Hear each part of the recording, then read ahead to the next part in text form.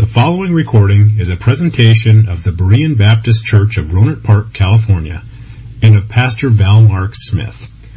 We are an independent Baptist congregation committed to the accurate presentation of the historical doctrines of the faith. We welcome your visit to our services anytime here in the Rohnert Park area. Take your Bibles to Psalm 12, verses 6 and 7, and when you find it, please stand.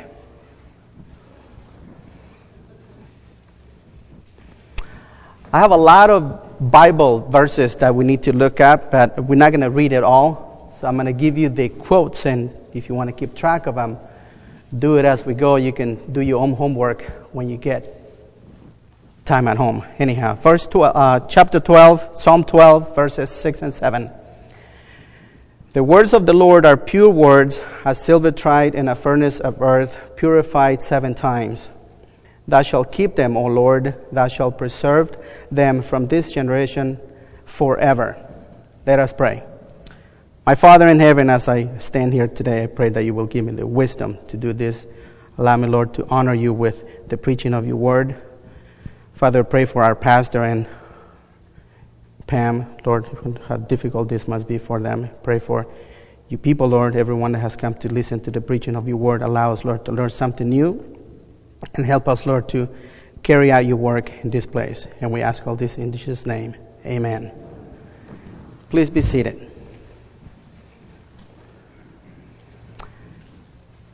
There are many themes in the Bible. But one of the themes that runs throughout the whole Bible is a king and his kingdom. For those of us who are saved, we know how this whole mess is going to end up. But for those who reject the Lord, they are left to wonder who is going to rule the universe. The struggle for power and authority goes all the way back to the Garden of Eden. And Satan is looking for a position of power that is not available. Heaven and earth and everything that exists in this universe belongs to God. And his power, dominion, and authority will never be negotiable. When God created Adam, he gave him dominion over everything, the entire world, and he was the king of the world. But when he disobeyed, he lost the kingdom to Satan. There's an interesting exchange in between Jesus and Satan in Luke 4, verses 5 through 7. And what's incredible about these verses here is that Satan is offering the kingdoms of this world to the Lord in exchange for worship. Luke chapter 4 says, And the devil taking him up into a high mountain, showed him all the kingdoms of the world in a moment of time. And the devil saith unto him, All this power will I give thee, and the glory of them, for that is delivered unto me, and to whomsoever I will I give it. If thou therefore will worship me, all shall be thine. And the Lord didn't argue with him. That is because the whole world has been given to Satan for a while. And the Bible goes on to say in 2 Corinthians 4 and verse 4 that Satan is right now the god of this world. We should never underestimate the wisdom of Satan. He's very cunning, very wise, and he can use many devices to keep people distracted. Over in Ezekiel 28 and verse 3, the Lord says this about Satan. He says, Behold, thou art wiser than Daniel. There is no secret that they can hide from thee. I don't know how wise Daniel was, but he was very wise, and Satan is much wiser than Daniel. He's very smart, very powerful, and as an unsaved person, if you are here, you don't stand a chance with him. And the thing is that if you look around, he doesn't have to work very hard on the two-legged sinner out on the street, or on the lazy Christian that neglects his Christian life, spending time in studying his Bible and wasting time in worldly junk. He works very hard on the dedicated and committed child of God who's always with his nose in the book trying to learn something new. If you read your Bible at all, you know that the first words that Satan spoke in Genesis chapter 3 were casting doubt on the character of God by questioning his words. And so in many important matters, everyone recognizes the need for final authority. A Supreme Court of Appeal higher than any court on earth, so high in authority that no one can get there and challenge the supreme ruler of all creation. And for many people, this final authority lies in a church. For others, it's religious ceremonies. For some, it's a minister, a priest, a rabbi, or even a good teacher. But when it comes to matters of life and death, heaven and hell, and many other supernatural things, we all know who has the final authority. Those of us who are saved and have a hunger and thirst for the truth, we know that all men are prejudiced, feeble, liars, and prone to make mistakes. That's everyone. And I also understand that when you present this type of message, it's not always well received by those who don't know the Lord. But we're talking here about the final authority, which is the Word of God. And for that, like Brother Dalton said this morning, we cannot and will not apologize. The Bible claims to have divine inspiration, inerrancy, preservation, and authority. It is true that if it is true that the sovereign God of the universe condescended to reveal himself supernaturally in his book, even as he has revealed himself in the physical universe, if that is the case, and we know that it is, then man, even in a world that is ruined by sin, has a firm foundation on which to build for time and for eternity. The sovereign God of creation has done this in the Holy Scriptures, and is acknowledged by all true Christians. But the question that demands a clear answer is, which Bible do we mean when we say the Bible? A quick study reveals that not all Bibles say the same thing, and a closer examination demonstrates that they did not all come from the same source. My point in preaching this material to you this afternoon is not with the intention to get you to throw away your NIV, ESV, New King James, New American Standard Bible, Amplified Bible, Good News for Modern Man, if that is a Bible, which I don't think it is. And whatever version you read in, that is not my intention. You read whatever you want. But I heard this from an old man a while ago. He said that reading your Bible, reading the Word of God on any Bible version that is not the King James Bible is like shaving with a banana, which I think is true. It doesn't cut. The beautiful thing about freedom in America is that you can read whatever you want. You can worship whatever you want. You can also choose not to worship or not to learn anything. That's the beautiful thing about freedom. You'll pay a price at the end of whichever side you choose, but nevertheless, we do have that freedom. I take the Word of God seriously, even though I'm a clown, I will say that. But when it comes to the Bible, I take it very seriously because the Bible says that it's a fearful thing to fall into the hands of the living God. Hebrews 10:31. But I also realize that not many Christians take the time to look into these things and investigate how we got the Bible and the many attempts that have been made by people who hate Christianity trying to destroy it. And yet the Bible is the best-selling book around the world every year in every language. So if Satan can't destroy the Bible, he will kill the Christians. But we're too many of them, so he can't get them all. So he goes and he gets his minions to mess with the book and try to tame it and claim that they will make it more up-to-date. But I don't see how it's possible that the words of God need to be constantly updated. And I say that because every new Bible version that is introduced to the unsuspected public,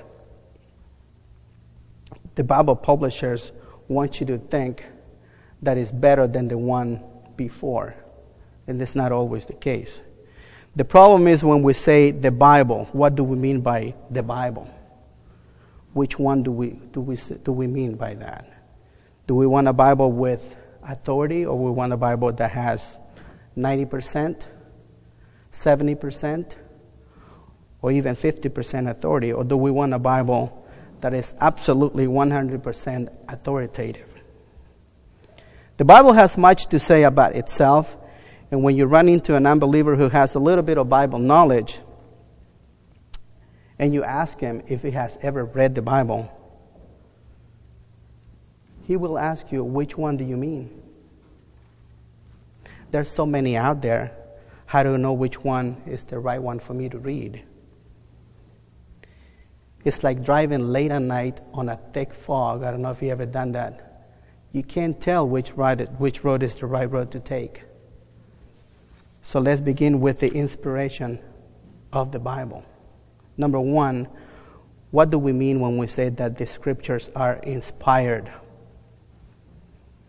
For that, we can let the scriptures answer that question. Take your Bibles to 2 Timothy 3:16. This is one of those verses that everybody should memorize, to defend yourself when you run into people like that. 2 Timothy 3:16 reads, "All scripture is given by inspiration of God and is profitable for doctrine, for reproof, for correction, for instruction in righteousness." This verse makes the claim that God himself has inspired the scriptures. When you read the Gospels, you discover that Jesus always quoted the scriptures to validate his point. And in doing so, his opponents had to walk away with their tails between their legs, humiliated. This would be like walking into a university, into a classroom, with the college professor is teaching evolution with his glasses on the tip of his nose, and point your finger at his face and tell him, "You're an idiot. You don't know what you're talking about." Which reminds me of what Kyle was teaching this morning. That stuff is it's just silly for those of us who are Christians. But for our young people, that is dangerous, because a lot of our young people are getting away from the Bible, and they absolutely don't believe that there is a God. Everything we see in existence, they think that it just came out of an explosion where nothing exploded. How do you explain that? Matthew 22, verse 29 says, "Jesus answered and said unto them, You do err, not knowing the scriptures, nor the power of God." Mark 12:10, "And have ye not read the scripture, where the stone which the builders rejected is become the head of the corner?" Mark 12:24, "And Jesus answered and said unto them, Do ye not therefore err, because ye know not the scriptures, neither the power of God?" John 8:47, "He that is of God heareth God's words. Ye therefore hear them not, because ye are not of God." I'm going to give you a bunch of verses here that talk about the inspiration of the Bible.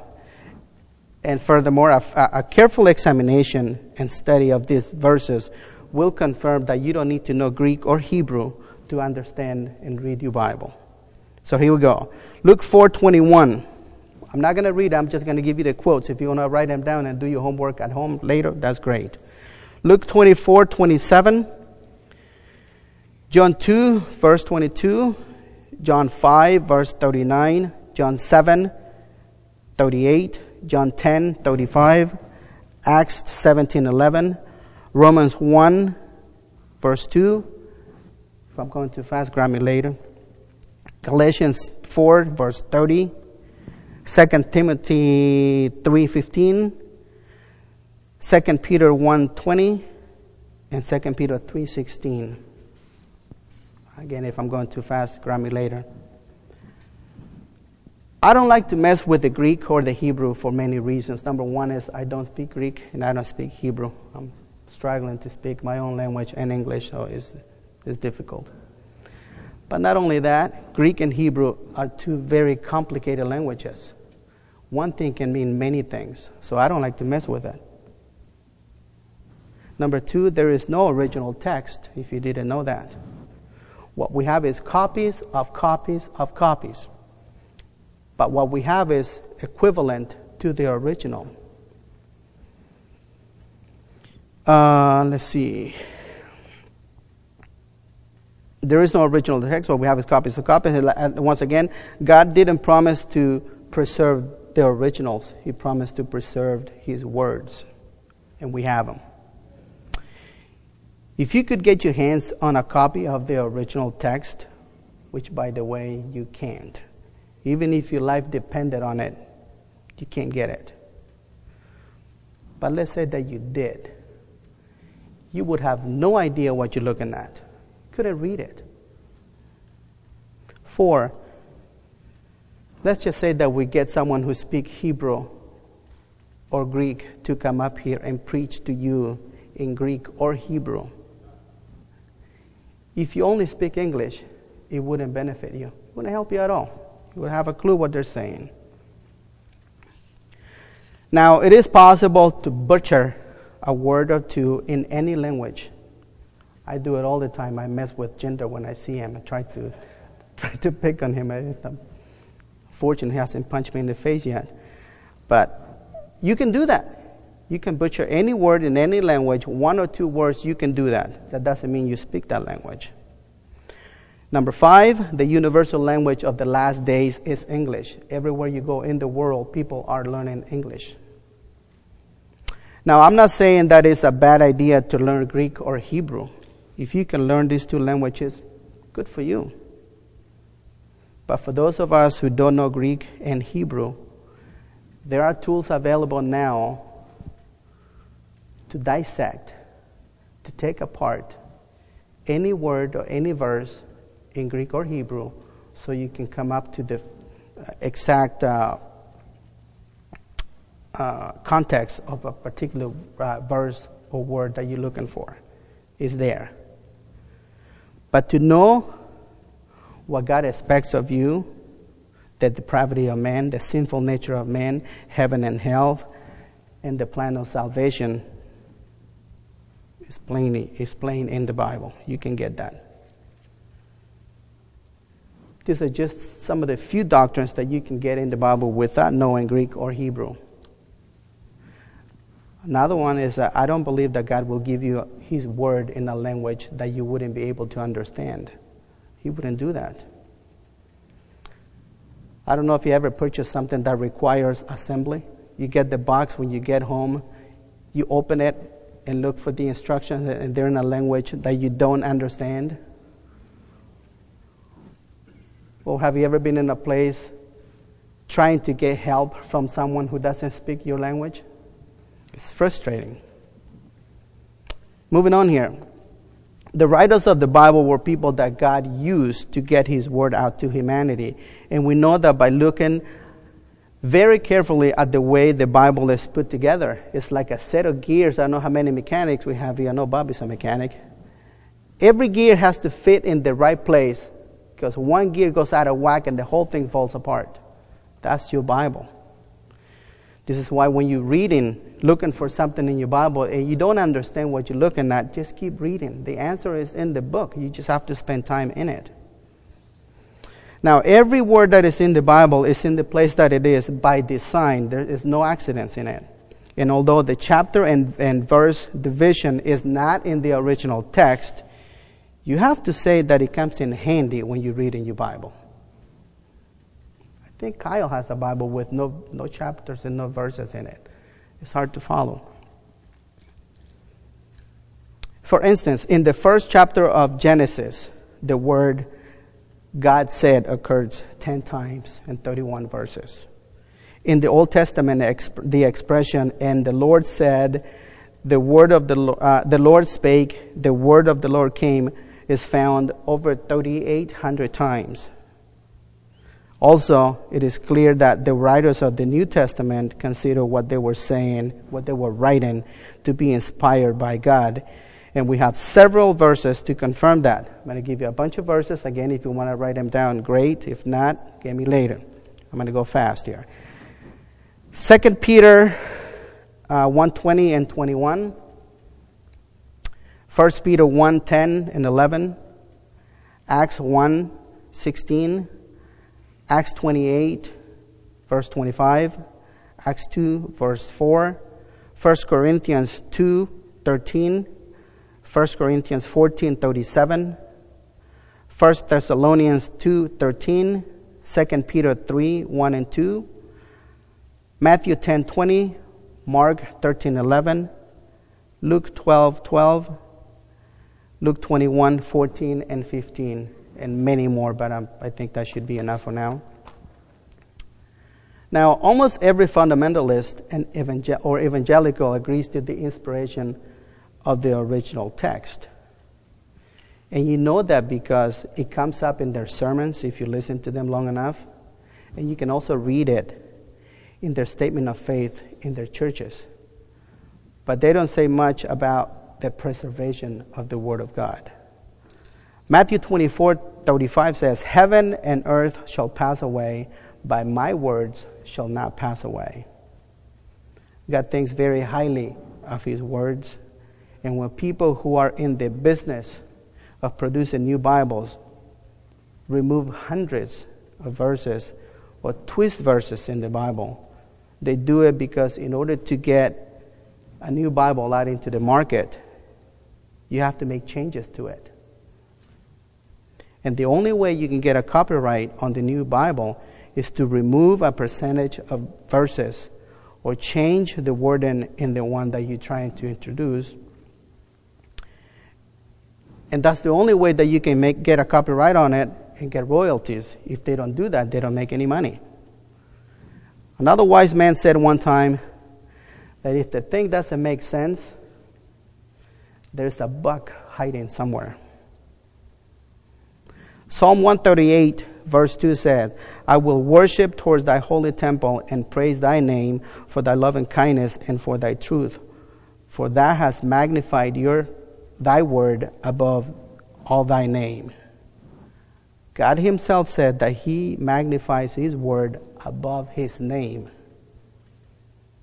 You know, the road to hell is paved with good intentions. I'm sure that many of the people who are in the business of producing new Bible versions are only trying to keep up with the culture, trying to put the Word of God in a way that will accommodate the lifestyle of the readers. But God doesn't care if you agree or disagree with Him. He is running this universe according to His will, and although it's true that His will is not being done right now, a day is coming when everyone and everything will bow to Him. In the pages of the Bible, God tells you plainly what it takes to have eternal life. If you reject the Lord Jesus Christ, you will end up in hell. These people fail to realize that the culture doesn't care about God and His Word. And the one who gets credit for all this is none other than Satan. He is the one pulling the strings because when you have hundreds of Bible versions out there, you have no final authority. God has promised that He will preserve His Word. And here are some more verses that I'm going to give you on the preservation of the Bible. That's Psalm 12, verses 6 and 7 is the text we're looking at right now. Isaiah 59, verse 21. Jeremiah 36, the entire chapter is on the preservation of the Word of God. Jeremiah 36. Matthew 24:35. Mark 13:31. John 17:17. Psalm 100 in verse 5, Psalm 119 in verse 89, and Joshua 1:8, which, by the way, Joshua 1:8 is the original text if you look it up. So let's move on here. Number 1, we look at the purity and perfection, time and place of the Bible. Proverbs 30 verse 5 says, "Every word of God is pure. He is a shield unto them that put their trust in him." Psalm 12 verse 6 is the verse we're looking at. And Psalm 119 in verse 140, "Thy word is very pure, therefore thy servant loveth it." Number 2, we have the perfection of the word of God. Psalm 19:7 said, "The law of the Lord is perfect, converting the soul. The testimony of the Lord is sure, making wise the simple." And then 2 Timothy 3:15 through 17 says that, "And that from a child that has known the holy scriptures, which are able to make thee wise unto salvation through faith which is in Christ Jesus." And then the famous scripture, which is, "All scripture is given by inspiration of God, and is profitable for doctrine, for reproof, for correction, for instruction in righteousness, that the man of God may be perfect, thoroughly furnished unto all good works." So nothing needs to be added or taken out of the book, and nothing needs to be changed on it. Just keep the book the way it is. Don't mess with it. Then we have the time and place of the Bible. Where and who had the Word of God before any Bible was ever printed? It's a good question. People think that we always had the Bible. That's not the case. It's obvious that people had access to the Word of God because millions trusted in Christ long before any Bible was printed. Once again, this is the promise of God that He will preserve His words, and nobody on earth has the power to stop it from going out into all the world. And we have a verse for that. 2 Timothy 2:9 says, "Wherein I suffered trouble as an evildoer, even unto bonds, but the word of God is not bound." You can't stop it from going out. Number 3, adding or subtracting from the Bible is dangerous. Deuteronomy 4 and verse 2 says, "Ye shall not add unto the word which I command you, neither shall ye diminish out from it, that ye may keep the commandments of the Lord your God, which I command you." Proverbs 30 and verse 6, "Add that not unto his words, lest he reprove thee, and thou be found a liar." And then Revelation 22 through 19. "For I testify unto every man that heareth the words of the prophecy of this book, if any man shall add unto these things, God shall add unto him the plagues that are written in this book." 19, "And if any man shall take away from the words of the book of this prophecy, God shall take away his part out of the book of life and out of the holy city and from the things which are written in this book." You get a warning at the beginning of the Bible. You get a second warning in the middle of the Bible. And just in case you are blockhead and you missed it, He gives you another warning at the end of the Bible. You can't miss that. Number 4, every word that is in the Bible is important to God. And I take it that if God spoke the universe into existence out of nothing, He is capable of preserving His words. On the day of judgment, these people who dare to mess with the words of God will find themselves in trouble because they take it upon themselves to add or take away or even twist the words of God so they can make money and please the culture. My reason for being so direct in the way I preach is because from the time that I was growing up, I don't remember a time when the culture has been interested in the things of God. Everyone that I can remember was always running against these things. Just around in our community, in our cities nearby, just take a look around. This culture hates God. And they hate your Bible. As a Bible-believing Christian, you are nothing but a thorn on their side.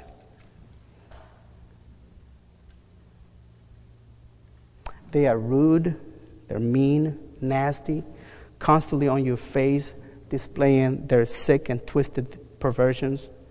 And if they could get rid of Christians and get away with it, they would do it.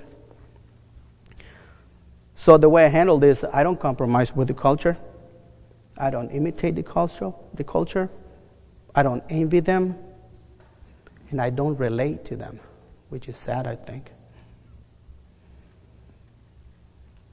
There's only one thing that I'm interested in, and I try to be consistent in the way I do it. I try to influence them, not only in the way that I live my life, but I try to witness to every person I meet out there every time I get a chance. It's the only way that I can somehow associate with the culture. Besides that, I want nothing to do with it. John 12:48, he that rejecteth me and receiveth not my words hath one that judges him. The word that I have spoken, the same shall judge him in the last day. And then Mark 8:38, whosoever therefore shall be ashamed of me and my words in this adulterous and sinful generation, of him also shall the Son of Man be ashamed when he cometh in the glory of his Father with the holy angels. If you have access to the Bible,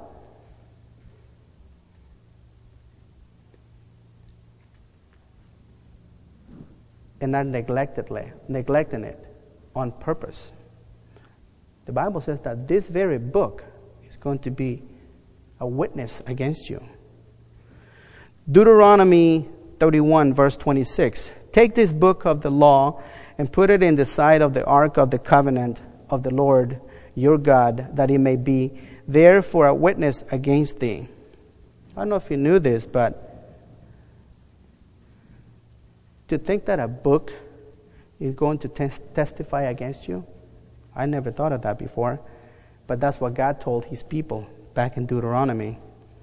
In America, anyone who wants a Bible can have a Bible. We have no excuse. Our problem is, especially with young people, we are addicted to technology. And this technology is killing our young people. We waste our time on social media. I don't know if you see them. You know, they can't even eat without taking a picture of their plate and sending it to all their friends. Look what I'm eating. And I say, who cares? No. That's what they do. You know, playing video games, watching TV, watching useless YouTube videos. That's where they spend their time. And many of these people know nothing about the Bible, and they claim to have been Christians for many years. Yeah, they have access to the Bible, but their God is that little demonic electronic device that they can't even go to sleep without it. It's sad. Jeremiah 7 and verse 27.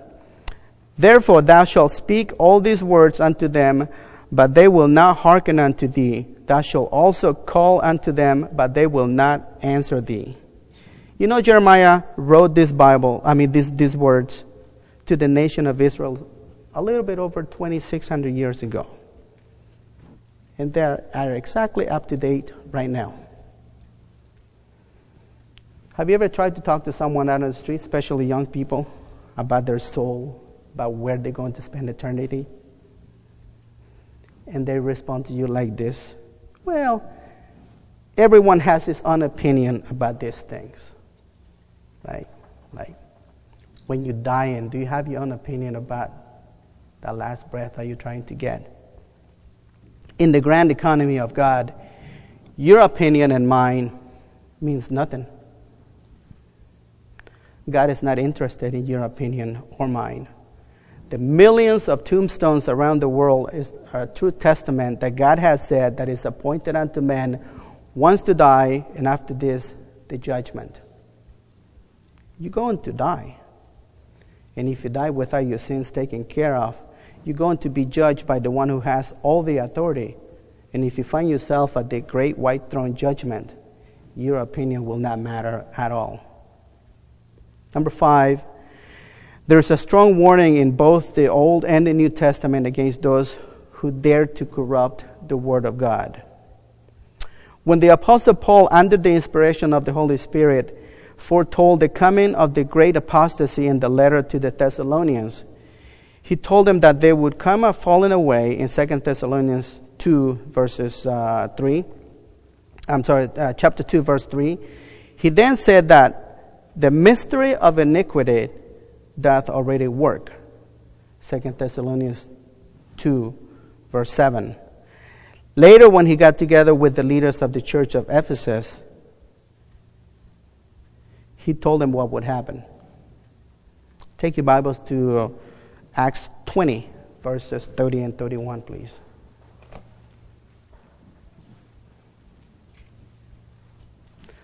I think that for a pastor, this is heartbreaking. You know, when a pastor is really diligently trying to teach and guide his people and they don't get it. This is sad. But this is what Paul said. Acts 20, verse 30 and 31. Also of your own selves shall men arise, speaking perverse things, to draw away disciples after them. Therefore, watch and remember that by the space of 3 years I cease not to warn everyone night and day with tears. The Greek word in this verse, which is translated science, means knowledge. I got the Greek word here, but I will not say it because I refuse to do that. I don't speak Greek.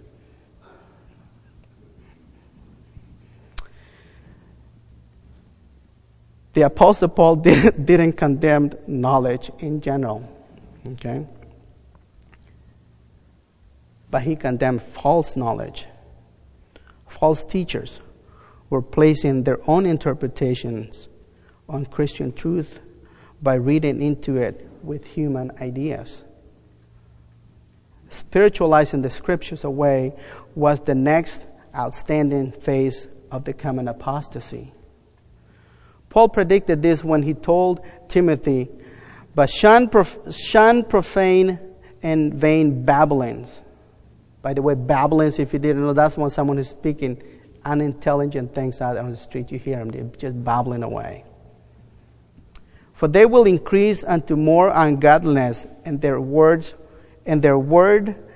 will eat as cloth a canker, of whom is Hymenaeus and Philetus, who concerning the truth have erred, saying that the resurrection is past already, and overthrow the faith of some. 2 Timothy 2:16 through 18. The Bible teaches that the resurrection is a future event. And one of the ways these prominent false teachers could say that it was past is the same way that it's being done right now. Some of their descendants today, they say that the resurrection is a spiritual process that takes place at the moment of conversion. You hear that over and over again. Some of these new waves or new pastors, I don't know where they're coming from, but they're not Christians. Substituting philosophy for Scripture is the third wave in which the apostasy came. This was predicted by Paul. He said, beware lest any man spoil you through philosophy and vain deceit, after the tradition of men, after the rudiments of the world, and not after Christ. Colossians 2, verse 8. The philosophy condemned in this passage is not the philosophy found in the Word of God, but the philosophy which is after the tradition of man. Even before the days of Christ, this very thing was already in existence. When the Jewish religion was threatened by intellectual leaders of the Jewish people who were carried away with glamour and pagan traditions and philosophies. Greek philosophy exercised a great influence in the Christian community, not only in the behavior of Christians, but also in the institution of new founded churches. Right now, true Christianity, our greatest enemy, is false Christianity. False Christianity is spreading like a wildfire around the world, and no one can stop it. The devil is busy, and he's doing a great job. And when a heathen is presented with the gospel, he is more likely to embrace a lie rather than the truth. That's reality. But it all begins with authority. You start to dumb down the Bible, and everything will fall apart eventually.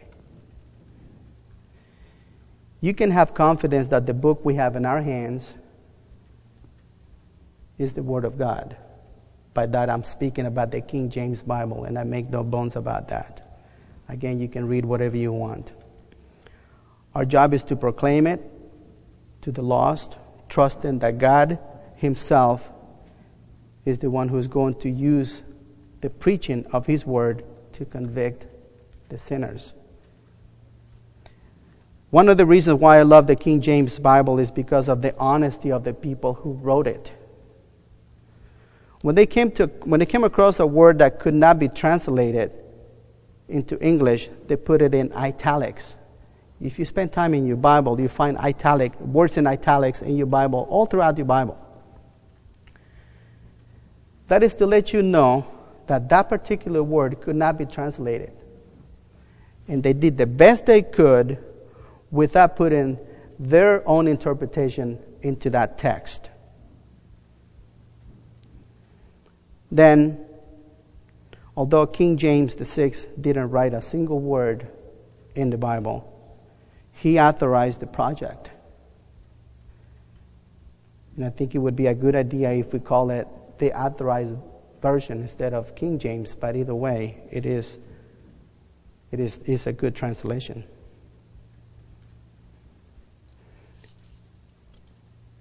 At the time when the King James Bible was written, no Bible could be put together without the approval of the king. If you read the previous people who tried to put a Bible together, like Tyndale, you know what happened to Tyndale. It wasn't pretty. Furthermore, in Ecclesiastes 8 and verse 4 says, where the word of a king is, there is power. And who may say unto him, what doest thou?